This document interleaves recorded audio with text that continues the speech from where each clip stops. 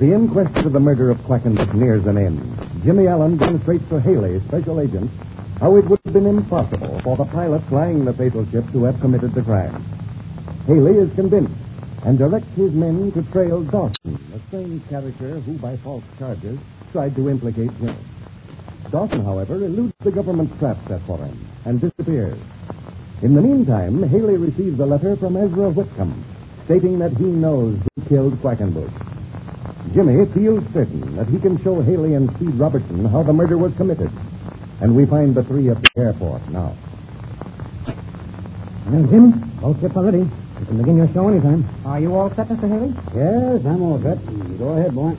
If you can show us how Quackenbush was killed, well, it'll be a long step toward finding the men who did the job. When we get through, I think you'll agree with me. What do you want me to do, Jim? Speed, you're to fly the ship that Quackenbush is in. Okay. Let's get on over there. They're warming up the engines now. Yeah, we're all ready to go. No, just a minute, Jimmy. What part do I play in this little drama? Well, you're to go up with me, Mr. Haley, in the other ship and just watch development. Okay, that suits me. Hey, here come the boys with the dummy. I take it this dummy represents the man who was shot. You guessed right, Speed. And I suppose it will go in my ship? Right. Over here, boys. Hey, that looks fine. That's okay. Just what I wanted. Well, you have quite a dummy there, Jimmy. Flying suit filled with straw, eh? Say, wait a minute.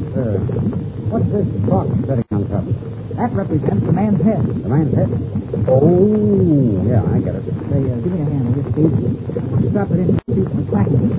Okay, son. Get a hold of it. Can I give you a hand? All right, I'll take this, son. It's very heavy at that. There we are. That's good. Now hold it there until I tie it to the back of the seat. Go ahead. I'll put the belt around it down here. All right. Good. There, that'll hold it. Hey, it looks like a good job, boys. Yeah, it'll do. Now, Speed, you were the last man to see Quackenbush alive. He was sitting in this seat in exactly the same position in which we put the dummy. Is that right? Correct, my boy. And Mr. Haley, the body was found in this position when you inspected the ship right after the crime was discovered. Am I right? Yes, you're right. That's exactly the way it was found. And the box you placed on the top of the dummy is in the same position relative to the window that Quackenbush's head was. All right. And don't forget that the window was open. Apparently, it had become a little warm in the cabin, and Quackenbush had opened it. Yeah, the window had been opened. I noticed it. Fine. Now, Speed, I'm going to ask you to take off. Go up to 2,000 feet and fly in a straight line. Fly just as if you were on a compass course for a particular point. Is that all you want me to do? That's all. And when I pull up in front, it's different for you to go back to the field and land. Right you are.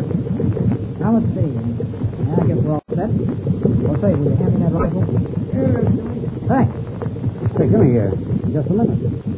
Isn't that the rifle you borrowed from Major Blake? Yeah, this is one. 30-30 is the same thing used in killing. Uh-huh. I'm beginning to see what Jimmy is up to now. Yeah, he puts a dummy in one ship, representing a man who was shot, and takes a rifle up in the other. Rifle up in the other. Say, just a minute there, Jimmy.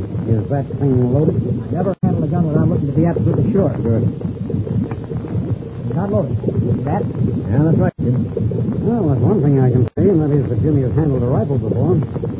You know, my estimation of a man always goes up at least 100% when I notice that he looks to see if the gun is loaded. You bet your life. Well, I learned that when I first started handling firearms.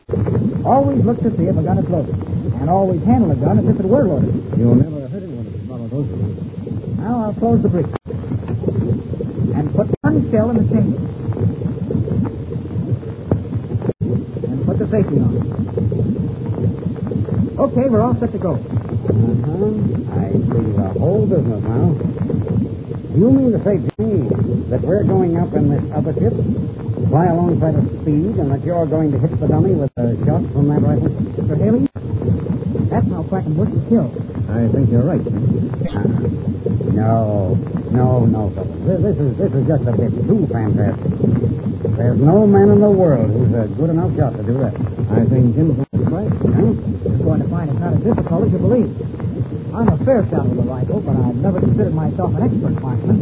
And you're going to hit this dummy when it's going through the air at a couple of 100 miles an hour? Absolutely. No, I don't think it's possible. But if you can do it, Jim, I'll say you're good. Well, Mr. Haley, how else could the man have been shot? Well, now, I'll confess, that angle of the case has had me plenty worried. But I don't believe what you propose to do is possible. Well, we'll see. Shall we get started? All right. I'll be flying in a straight line south of the field. When you get my signal, come down and land. All right. Let's go, Mr. Haley.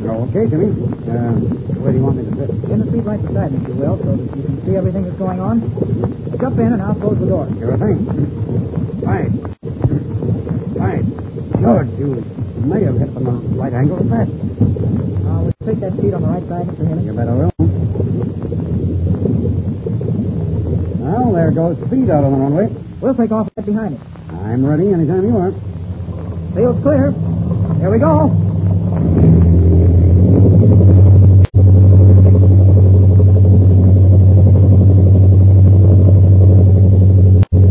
That's speed up ahead of us, isn't it? Yes, that's his ship. Hey, I'm learning plenty about aviation on this case, but I'm afraid in this instance you've hit upon an idea that's going to isn't going to work out. Are you going to see that it isn't as difficult as you think? Well, I'm from Missouri. You've got to show me. Well, I'm from Missouri, too, so it's up to me to perform. Now, listen, Jimmy, if you had a machine gun there, I'd say it was possible to hit a man seated in the cabin of another ship. You could spray enough lead over there so that one or more shots would hit him. Yes, and you could do it with a rifle, too. It's like speed flying along waiting for you. Yeah, we've reached the altitude I want. Now let's do a little play acting for a moment. All right. We'll pretend that I'm flying that other ship, and that the dummy in the cabin is the Krakenbush. Okay. And that the box on top of the dummy is the fellow's head, huh? That's it exactly. Now, when the big Krakenbush was shot, the air was smooth as a mill pond, and I was flying a straight course so as not to lose 1 minute of time. Just like speed flying now, eh? Just like he's flying at this moment. Now we'll pretend that I'm the man who killed Krakenbush. I'm in another ship, flying along back of him with a rifle right here on the floor of the cockpit where I can reach it. Okay, go ahead. You'll notice that I'm back of that other ship and a little below it. Yeah? Which means what? It means that the pilot in that other ship cannot see this one. Eh? Huh? Oh, I get it.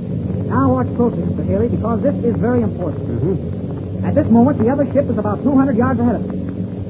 Now, I advance the throttle a little to close up the gap between the two ships. Oh, I see what you're up to. With our increased speed, slowly but surely, we're pulling up the other ship. And we're closing in on the side the passenger is sitting on. I get it now. The wing of the other ship prevents the pilot from seeing us. That's right. In aviation, we're in what is known as the other man's blind spot. He's sitting ahead of his wing and is prevented from seeing us because the wing is in the way. Yes, I can see that very easily.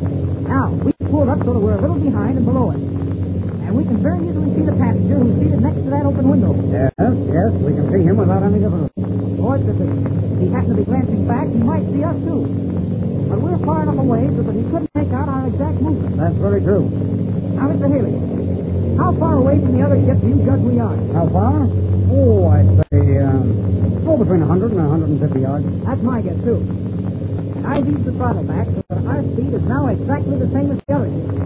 We're both making about 210 miles an hour. But our relative positions remain constant. In other words, these two ships might just as well be sitting on the ground about 100 yards apart.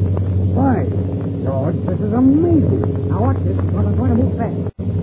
My ship's spin to fly level, so I take my hands off the controls. This cockpit window on my left side is open. I reach down, pick up the rifle, release the safety, stick the barrel out of the window, pull back the hammer. Now, that box is in my sight. You hit it! Good heavens! Oh, Jimmy, look! Speed's plane is exploded. The cabin! It's going to pieces! Speed! The whole ship's torn apart. It's falling. That shot. It must have done something. Speed fell off! They jumped! Oh, he's a goner. He'll never get out of it. Look, there he goes. Oh, I haven't seen your face. There, he's opened his chute. Oh, boy, what a sight. Oh, he's saved. Great guns, I've never seen anything like that in my life. When you fired that shot, the whole ship exploded. You must have hit a gas tank. I didn't. I couldn't. The speed is safe. Now the air above me is filled with burning pieces of the ship. Wait, thunder. Look out, Speed. Put your chute. Why, that ship is going to hit you. Oh, this is terrible. Pieces of the burning ship are dropping down on his parachute. Look out, away, Speed. Oh, he can't do it too late. Look, part of it's already dropped on the chute. He sees it now. He's filling some air. Look out, Speed. You're going to slip right into another part of the wreck. Oh, the chute's on fire. Can't we do something, Jimmy? Great guns. Another piece of the flaming wreck is hitting. Chute's smoking. Look at that big hole. Hurry. It's a blaze all over. Speed. Oh, chute's gone. He's falling, Jimmy. He's falling.